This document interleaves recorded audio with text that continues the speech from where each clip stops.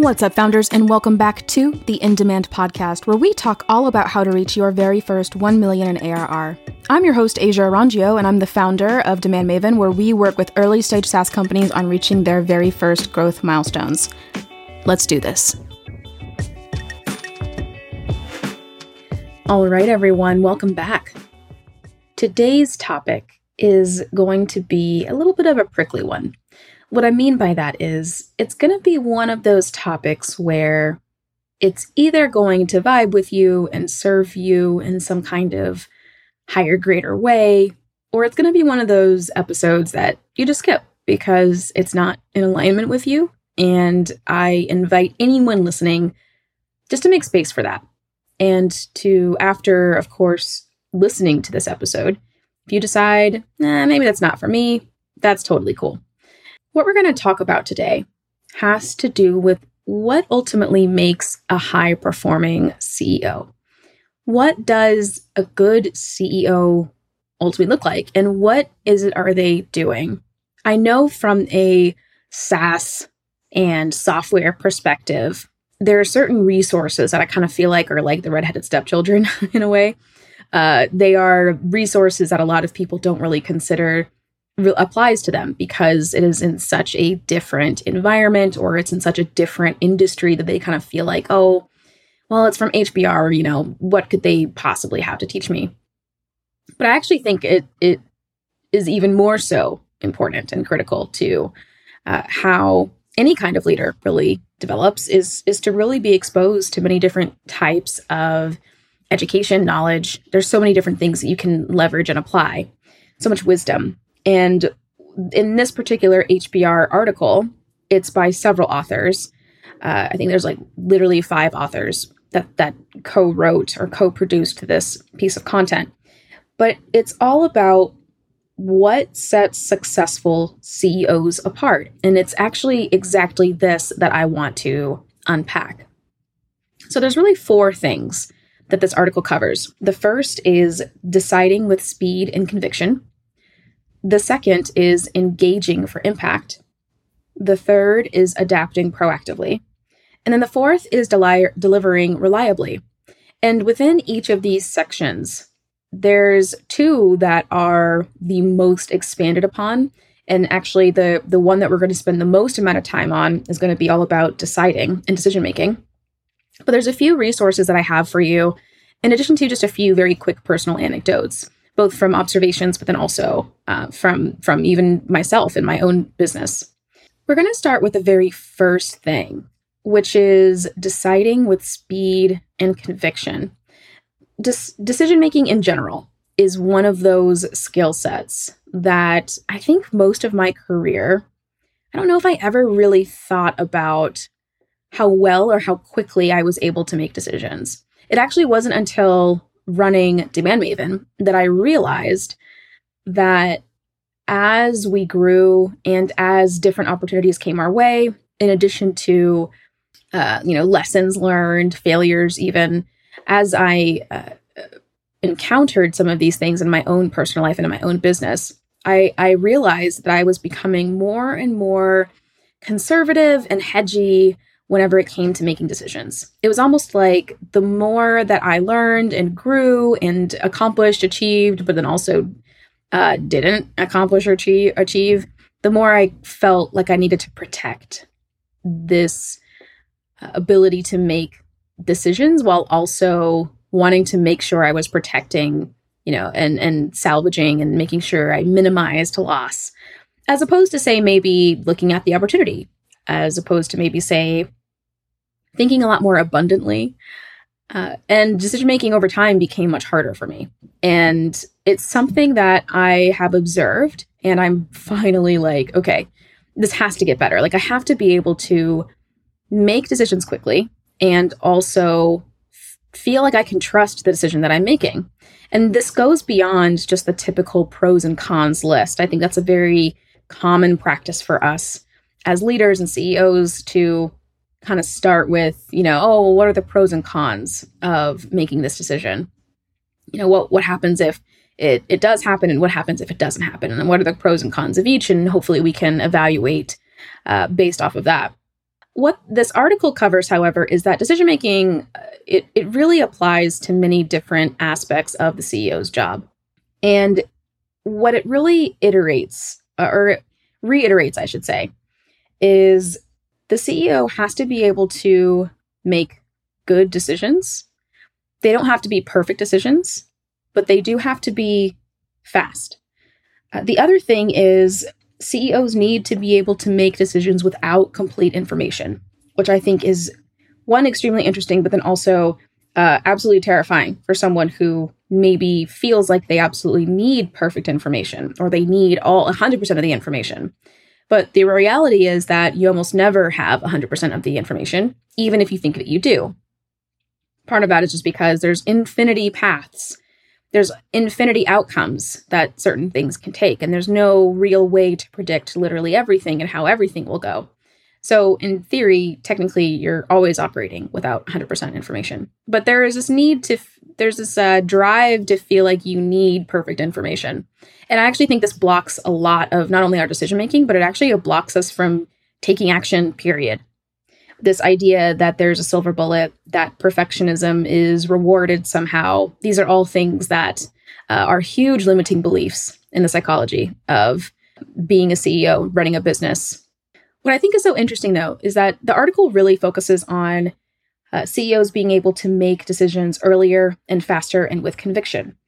And if you are someone who absolutely loves intellectualism or intellectual thought and complexity, then you're actually more likely to feel like you need perfect information and therefore slow down making decisions.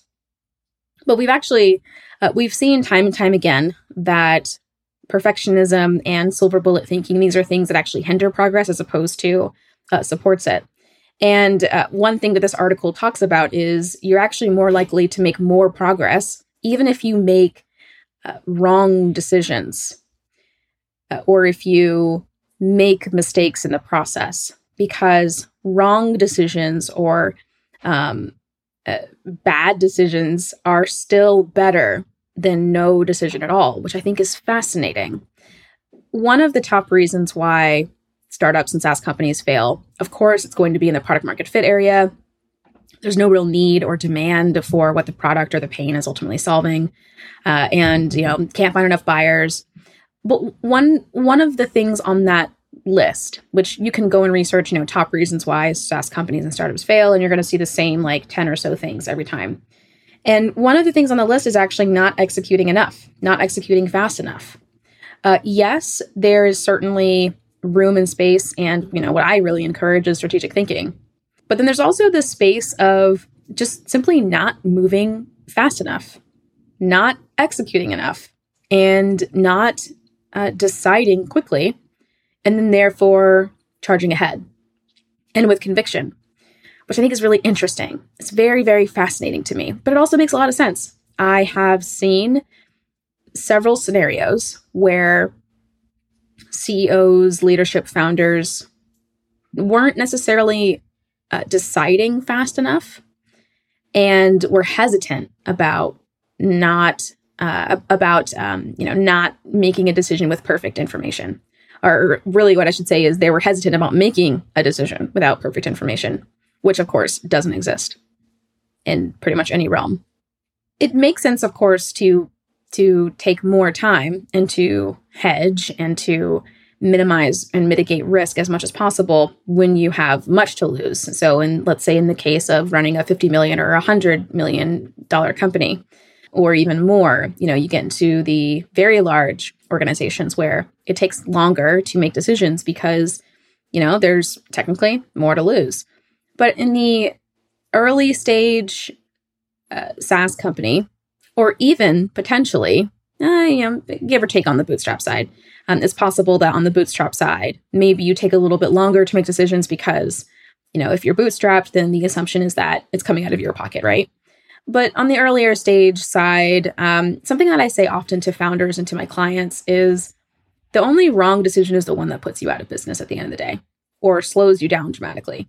And it's actually really rare to find extremely, excruciatingly wrong decisions. It's actually very, very rare. as long as you learn from mistakes and as long as you course correct, you're always going to be fine. But, this goes back to the decision-making process. So this is what I have seen, at least in clients. So I completely agree with this, being able to make decisions very quickly. There was a company that I worked with once where it was really difficult for, it was a co-founder scenario. It was really difficult for the co-founders to make decisions.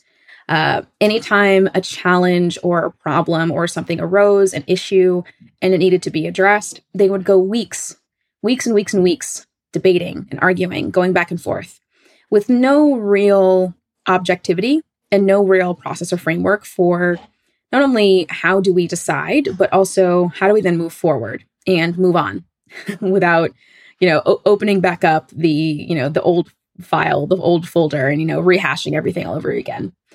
And it was one of those situations where when it comes to putting your CEO hat, which we're going to talk about this in a second, but when it comes to putting on your CEO hat, you need to be able to make decisions without perfect information. But what's also really important about decision-making is you have to do it with conviction.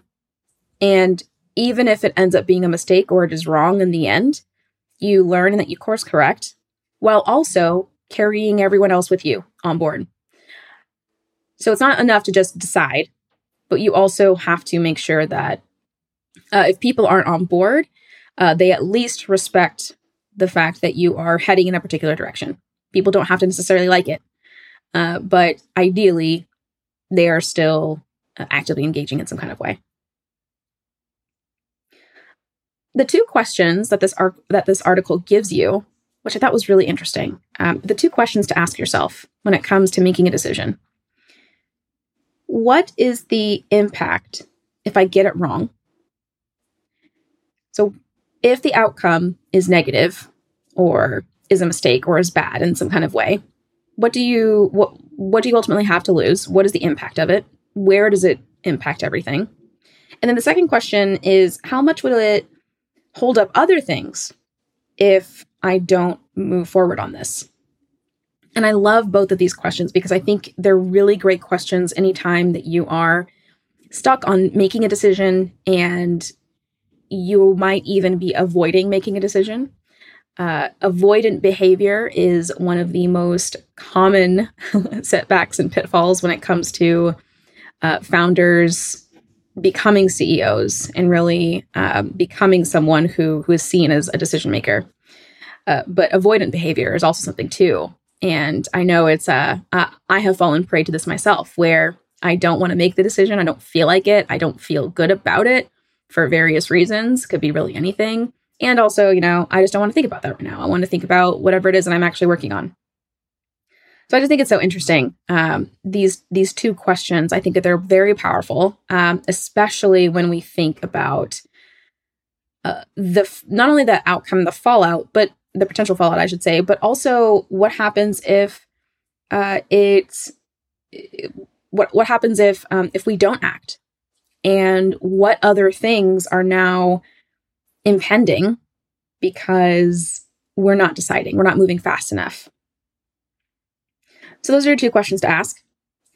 Something else that this article mentions is it's also really important for CEOs to know when decisions shouldn't be theirs ultimately to answer. And this also makes a lot of sense too when the CEO does not have expertise in specific areas, while also keeping in mind that there are just some decisions that the CEO should not really be making. Not because they're not capable, but because if they have a team of people to support them in their work, and assuming that they are experienced enough, it also might make sense for the CEO to pass certain decisions along to others, to other stakeholders, to other people responsible in particular roles, just from an energy perspective. The CEO does not have infinite energy, and they probably shouldn't be making decisions on literally everything. This is actually something that I have personally been transforming internally at my own company. So I can speak to this very intimately. There's some decisions that by the time that it comes to me, for the most part, I have trusted my team to actually think about this and to actually spend energy thinking about this before it comes to me, especially if it's in a realm that they have ultimate control over if it's in their domain. Now, I am always a resource when it comes to, hey, I'm stuck on this. What do you think? Or help me think through this. But usually my job in those scenarios are not for me to provide the answer as much as me to guide, to coach, to ask thought-provoking enough questions to kind of get them to arrive at an answer, even if I don't have it myself. But sometimes questions will come to me or decisions will come to me to make, and they actually truly are in my realm. And other times I've gotten those decisions and I have had to push back and say, actually, what do you think about this? And one of my favorite examples of this is, so at Demand Maven, we have our strategy projects where we're coming in, we're troubleshooting growth, we're helping a company go to market or redefine their go-to-market strategy. There's also, we don't know who our customers are. Can you help us understand who our customers are and how we can leverage that insight to identify other growth opportunities? Then, of course, there's the acquisition question, the marketing question. I mean, there's all kinds of different areas that we play on the strategy side. But we also have retainers. And retainers for a long time have needed to undergo a certain kind of surgery. They've needed reinvention and reinnovation for a while because we are primarily consultancy. We do have a agency part of the business, but the agency part of the business wasn't really getting the love and attention that it really needed.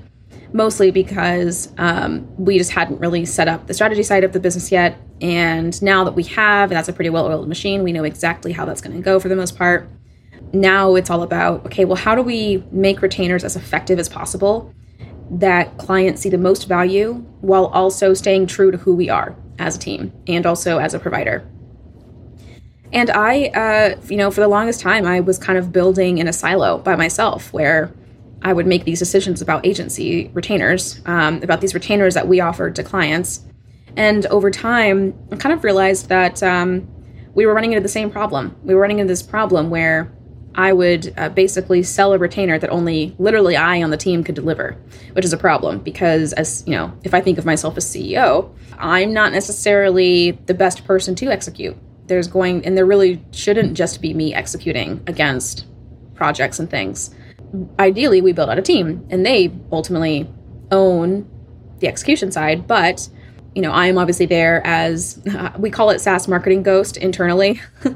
I'm kind of there as like a SaaS marketing ghost. Like I'm there when you summon me, but for the most part, I'm hands off and I'm making sure that there's quality control.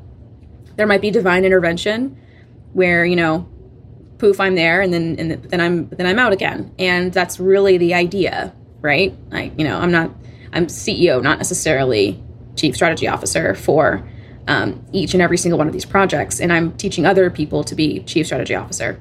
But it's just really interesting because for the longest time, I was making decisions on my own about this and then ending up with the same exact result of, oh my gosh, this is another retainer that we've sold where literally only I can do it.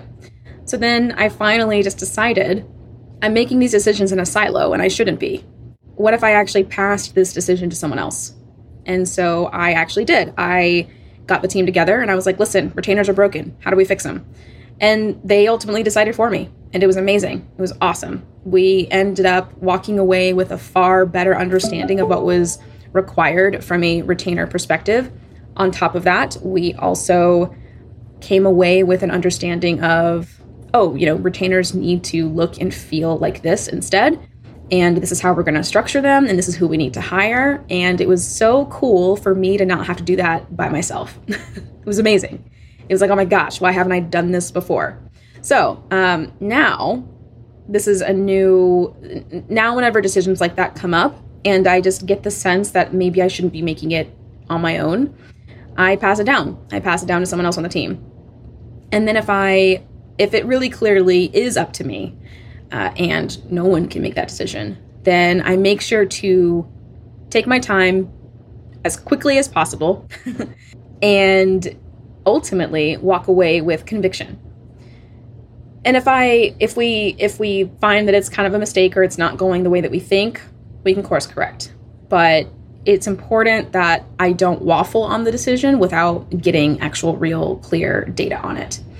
But anyway, that's decision making. So the next, number 2 is engaging for impact, which this section actually was pretty interesting to me because when you first hear it, you're kind of like, okay, like what does that actually mean? Engaging for what? For impact? Okay, but what does engaging mean? And the ultimate energy of this entire section is really all about how do you drive performance, align the right people, resources, tools, etc.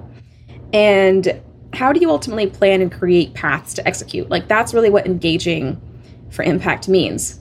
In a larger organization, like in a large corporation, for example, the example or the story that this article tells is really all about, like how do you make sure that your board is on board, pun intended, and then also how do you make sure that all of your stakeholders are on board, even if you have very big strategic initiatives that they may or may not want to ultimately do, which in a very large corporation is pretty common. You might have the rest of your C-suite, executive level folks who may not be on board with what you ultimately want to do as CEO or where you want to go next or what you want to address and what you want to accomplish. And there's often times where certain initiatives mean that it's probably seen as lost to maybe some of the other key players, but you kind of have to reposition it as actually a win. And that's kind of like the inner politicking that happens. And I think that's what this section talks about a lot. But we also see this even in the small SaaS company, even in the small bootstrapped company with a really small team of like 5 or 6 people. We see the same exact thing. It just looks a little bit different. But engaging for impact really means that we are aware of what the problem ultimately is or what the challenges are. And we make sure that we get the right people on board to address those challenges, those problems, those issues. It could be that, or it could also just be driving towards whatever that growth goal is. And when I think about the CEOs that we work with who do this extremely well, they do a really good job of communicating to the team. Again, your team could be 5 people, it could even be 3 people, but they do a really exceptional job of communicating, here's the goal, here are the milestones to get to the goal, so here's how we know we're doing well. And here are the 3 things or the 5 things that we are going to, these are the things that we are going to focus on, that we're going to reiterate and tell ourselves in our dreams, that sleep at night and wake up in the morning and think about, this is really the mindset that we're going to have, or it's going to be the strategy that we're going to follow.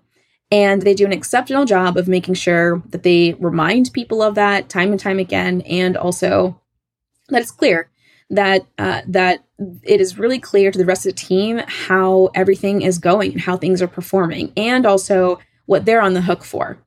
And this engaging for impact piece, I think it is as much strategy as it is making sure that you're communicating these ideas and these ideals to other people. One of the CEOs that I work with, typically you see a very common cadence in an organization, especially a SaaS company or a startup, where the CEO has, the monthly performance review.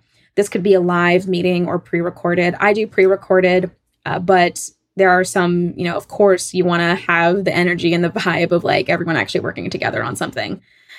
Even if you have a team full of part-time contractors or freelancers even, I actually think even if you're in that scenario, which Demandmaven is actually in that scenario, it still makes sense to engage in that way and to just let people know, here's where we're going, here's what your part is in this, and here's, what we're depending on you for to contribute in order for us to get to this goal.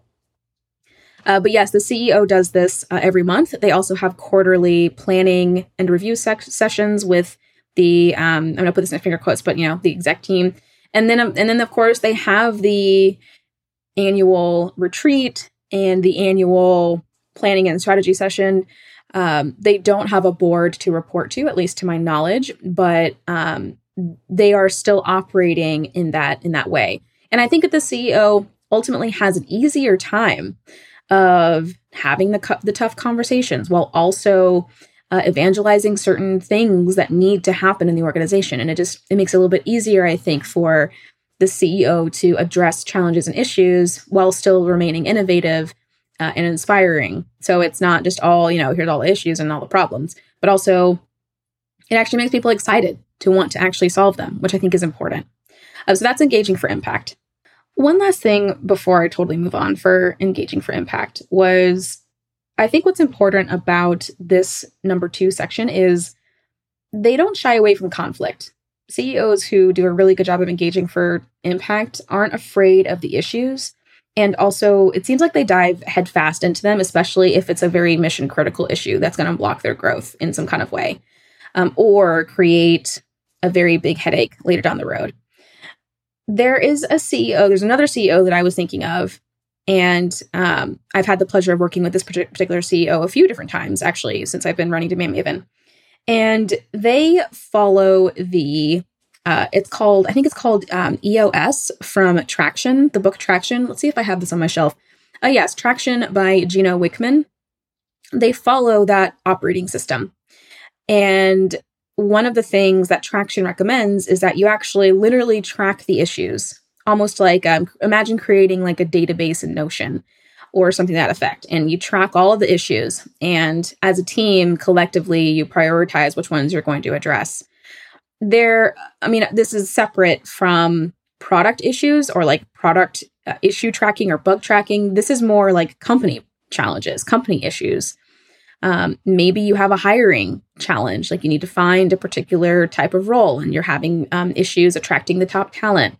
Maybe there's something broken when it comes to, I'm struggling, thinking of examples that aren't product related, but I was thinking like, the website could be, that's technically like a technical problem.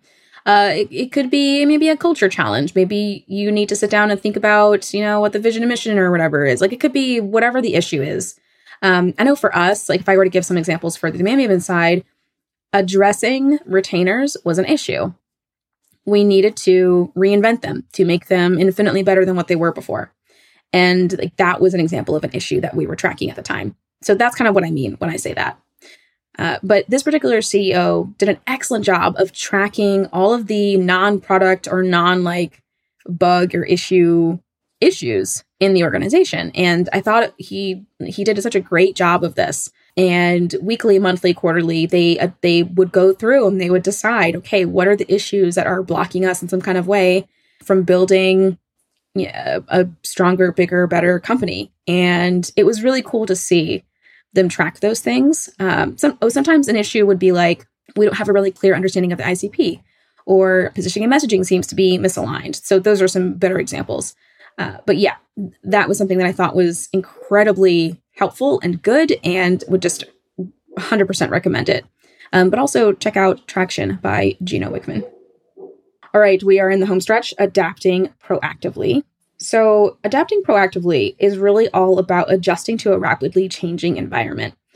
And this was one of the ones where, this is number 3 that we're on. This is one of the ones where I was like, yeah, okay. This, I think, is still applicable in some ways to SaaS. But for the most part, it kind of sounded like it was more big company CEO vibes where you've got, hundreds, if not thousands of employees, and changing is literally difficult because you have so many people and or stakeholders involved, and pivoting and shifting direction is pretty tough. Now, for my startup and SaaS companies that are on the smaller side, less than 50 employees even, I would actually say it's not that this isn't relevant or applicable as much as it's going to be applicable in a much smaller way. I think the biggest takeaway for this section is really going to be, as you're making this founder to CEO transition, are you filling your mind, brain, energy, space, whatever it is, are you filling it with information that is going to help you predict the future as best as you possibly can, while also sensing current change? I'll give you a couple of examples.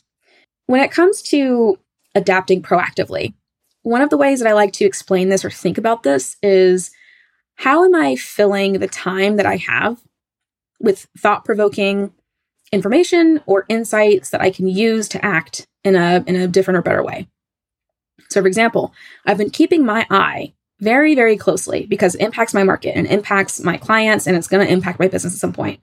But I've been keeping a very close eye on the impending recession, economic downturn, whatever it is that you want to call it.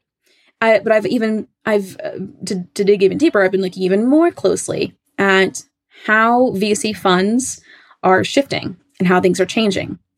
and where the money is going, what types of companies, and how is it going to ultimately impact the rest of the market. The last time we had a recession, an economic downturn, we didn't really see as much of an impact in the SaaS world. But this time around, it seems like it is much more prolific and prevalent. So it's a little bit harder for me to ignore. But those are the kinds of things that I'm taking a look at. I am also, however, looking at trends in the bootstrap space because we take on clients from both bootstrapped and funded. And as we look at trends in the bootstrap space, I see companies on the one hand hunkering down, but I also see them investing a little bit more aggressively in growth because they're taking advantage of everyone else moving slow, which I think is interesting. So that's one example. But then there's also keeping a really close tab on customers. So if you are a CEO or you're a founder that's transitioning into CEO, if you are in that space, this is actually the perfect time for you to be thinking about customer research. You've heard me speak about customer research if you've ever heard me speak at all. I think I pretty much mention it in every single talk I've ever given, in every single podcast I've ever appeared on. Less so much, I think, on this exact podcast, but I'm going to say it again because this is the kind of information that a CEO is going to want to know. The best way to keep tabs on where the market is going is to conduct objective, structured research. And what I mean by that is it's not just hopping on the phone, with a customer and, peppering them with random questions as much as you are asking the same standardized questions. You only really adjust the questions as you need to over time, but you are asking them as objectively as possible. And it's also very possible that it might not need to be you doing the interviewing, but it needs to be someone else. Because, a CEO is going to get one type of response, but we have seen time and time again that when someone else interviews, they get a very different perspective. There was a CEO of a $12 million company, a 12 million ARR is what they were at. And the CEO that we worked with listened to every single interview that we did, which was really cool because it basically was like, okay, yeah, like this client is really engaged and we love an engaged client. It's awesome. But they actually took the time to listen to all 12 or 13 interviews that we did.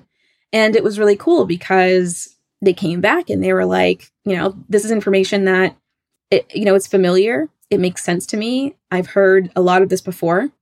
But what they also what they weren't expecting was they weren't expecting as much of the same, just raw, honest feedback. It was a lot different than what they had been hearing in their customer success and support calls. So that was a really cool moment. But also it validated and confirmed for the CEO, okay, yes, we're heading in the right direction. I can trust that we're heading in the right direction because we got this incredible feedback. And it just further enabled that CEO to see, okay, here's what the customers are saying. In about 6 months to 12 months, we'll probably do this again, and we're going to see if it's different. I also have an example where there's another client, founder, CEO, who we've worked with several times since I've been starting and running Demand Maven. And the first time we worked together, the customer base was very much focused in one particular area or jobs to be done. And then a year goes by and we work together again and we do more research and we find that the jobs to be done has actually shifted and the customer base has shifted. So much so that it actually, I wouldn't say it's unrecognizable, but it's just a completely different mindset now.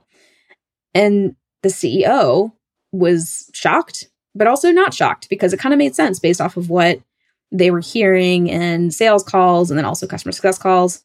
But again, this is the kind of research or information that you would need to adapt proactively. So all that to say, adapting proactively, it's one of those things where it might feel like it's not applicable because, at least in this particular scenario, but I think that the way that CEOs adapt proactively, especially in bootstrapped or small SaaS scenarios, is by staying very plugged into your market, to your industry, and also to your customers. I think that that's how you make sure that you adapt proactively. Because for the most part, it's pretty easy it's relatively east for a SaaS company to pivot. A lot harder for a very large corporation. So just keep that in mind. All right. And the last section that we've got is delivering reliably. This one is a pretty straightforward one. It's basically just high performing CEOs ultimately are able to deliver results, which sounds very like, okay, duh. But what I think is interesting is it's not just about hitting home runs every single time. It's also about learning the mistakes from all the strikeouts. Delivering reliably, when you garner enough wins and losses, you're able to more clearly identify what makes a win, and how did we get to that win? And also, how do we avoid loss, if at all possible? Of course, it's going to happen, but how do we mitigate it as much as we possibly can? I think it's really interesting because I think a lot of us have this concept or idea that a CEO is someone who is perfect and like is always winning in some kind of way. But we actually know for a fact, historically speaking, that that's not true. And of course, there's going to be mistakes, bad bets, etc. But a great CEO learns from those things.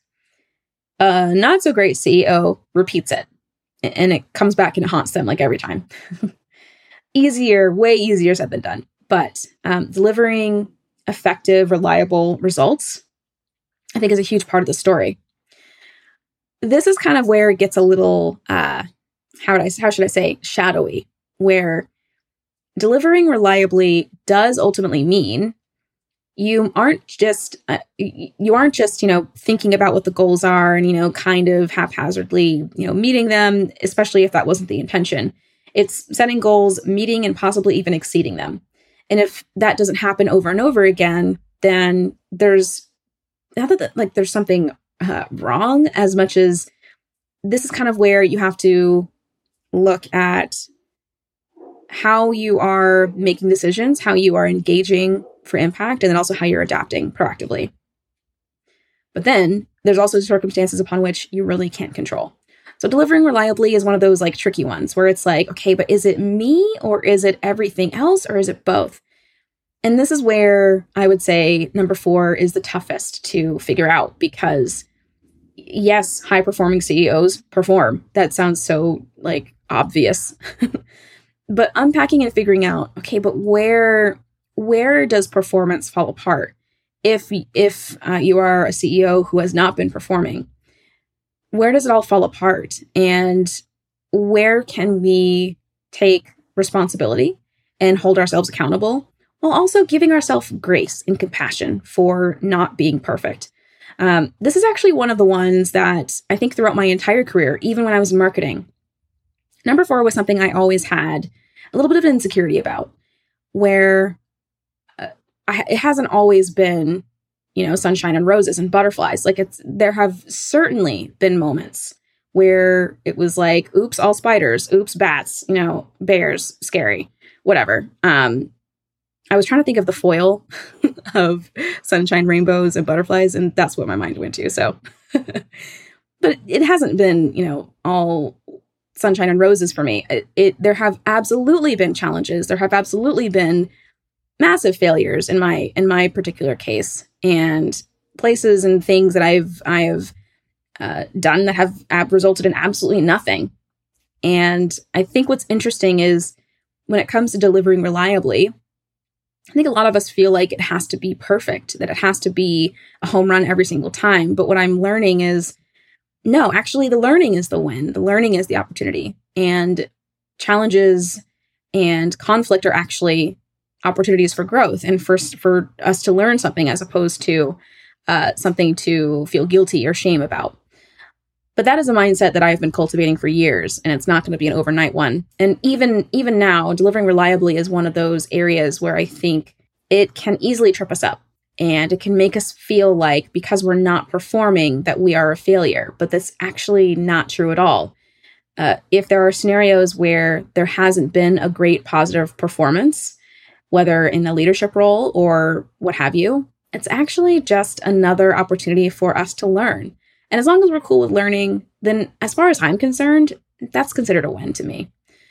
And in the meantime, you can learn how to deliver more reliably later. So all that to say, what makes a high-performing CEO? They are able to decide with speed and conviction. They are able to engage for impact, adapt proactively, and then finally, they're able to deliver reliably. Now, a couple of books for you to read.